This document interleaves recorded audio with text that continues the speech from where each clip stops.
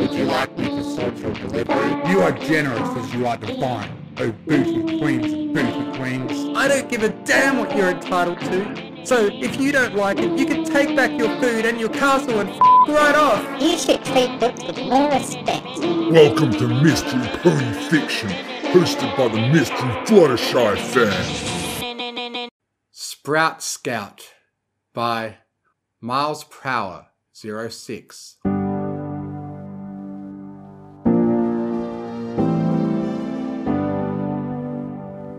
Something on your mind, Deputy? You seem distracted.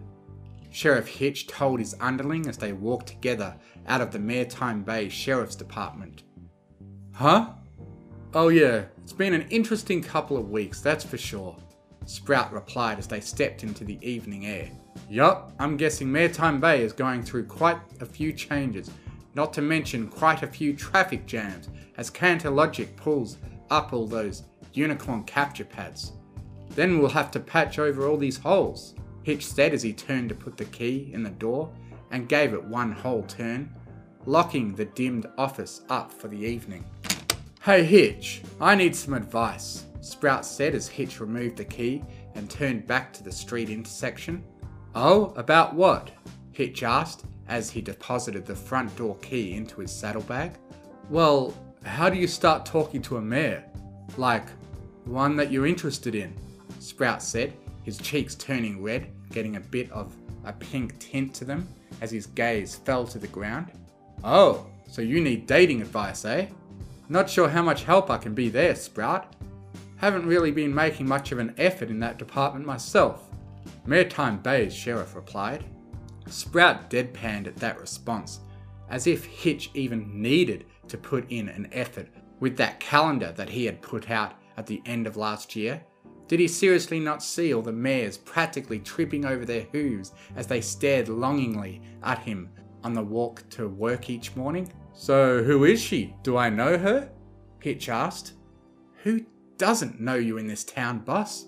A nice try, but I don't want you to try to get to her first, Sprout told him. Come on now, I wouldn't do that to you, Sprout, even after everything that's happened. But fine, if you don't want to let me know, I'll go ahead and respect that. It's not like I've got my eye on any pony anyways. So, I mean, the most important part is to be yourself.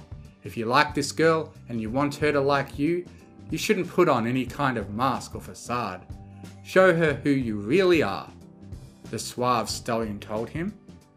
Honestly Hitch, I'm not sure how good of an idea that is. I mean, most of Maritime Bay is currently changing who they really are.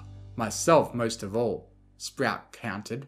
The memories of being the ringleader in their 15-minute warpath was already unpleasant to him, and he figured that was a good thing. It showed he was already changing mentally and getting rid of years' worth of racial bias. Well, in that case, without specifics, which I'm okay with, just tell her how you really feel and mentally embrace the pony that you want to change into. And in these changing times, I'll say to be confident, but be ready to accept rejection. Regardless of how you feel, if she doesn't feel the same way, that's where it has to end. Stalking isn't attractive to any pony, Hitch told him matter-of-factly. Sprout resisted deadpanning again. You might want to tell that to half of the mares that oogle you on their patrol routes every single day there, boss, he thought to himself. Heck, some of the fan mail that he received at the station every week almost certainly qualified as stalking. So, you gonna go home and practice in front of a mirror or something? Hitch told him as he glanced around the street in the direction of his house. Nah, if I did that, I don't think I'd stop until it was perfect. I'm just gonna make it from the heart and see what happens, Sprout told him. Well, alright then, best of luck. I'll see you at work in the morning, Deputy, Hitch said, giving him a curt nod before trotting off down the street. Sprout took a deep breath before heading in the opposite direction, towards the coast.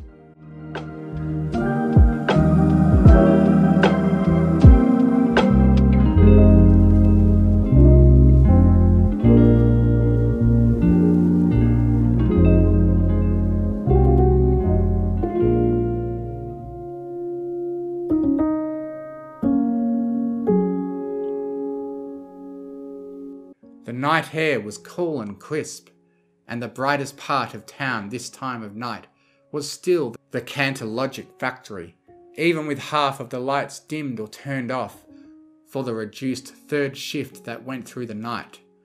It was undergoing heavy restructuring as they had suddenly stopped production of virtually all of their anti-unicorn and Pegasus products. Maritime Bay didn't have much of a nightlife, and almost all of the businesses in town closed at the same time as the precinct closed up for the evening. A few ponies still mingled on the walks and streets, either on their way home or finishing up a late dinner. He made his way to the southwest outskirts of town, to where Maritime Bay's lighthouse was currently undergoing repairs. The residence of one Sunny Starscout, activist and catalyst of Equestria's current reunification. Taking another deep breath, he trotted up the hill towards the structure and saw dim lighting coming from the ground floor windows. He steadied his breathing and stepped up to the front door, which had been repaired. Taking one last breath, he raised his hoof and knocked on the front door and waited.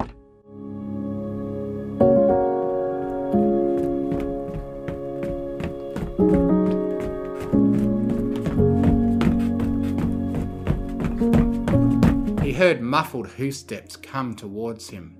A moment before, the front door opened, revealing Sunny Starscout. "Oh, hey Sprout. Awfully late for a house call, isn't it? Is everything alright? What can I do for you?" Sunny Starscout asked as she looked at the stone as he ran his hoof over his blonde, slicked back mane. Hey there, Sunny. I just wanted to apologise again for what I did to your home.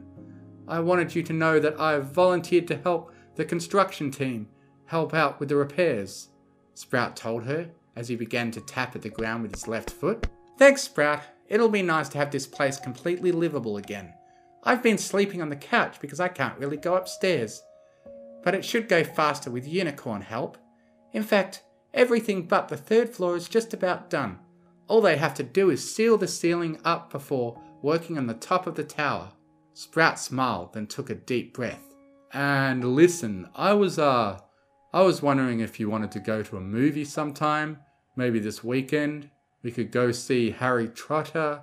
Tickets are on me. What do you say?" Sprout asked her with a smile. Sunny gave the red stone a gentle smile. "Oh, Sprout. No." "What? But I thought..." "No." Thank you for listening. If you enjoyed what you heard, please consider joining my Patreon, patreon.com/TMFF, to get early access to audiobooks and to be able to request I do a reading of what you want, provided the author approves. Thank you to Artlist.io for providing the massive music and sound effect library that I have to work with. And most of all, thank you to the bronies who write the amazing stories that inspire me to make these. Fluttershy and Izzy are best ponies. I now have a Discord server where you can join in and chat with other fanfiction fans. If you enjoy what I do, you can donate to me on Ko-Fi, links in the description.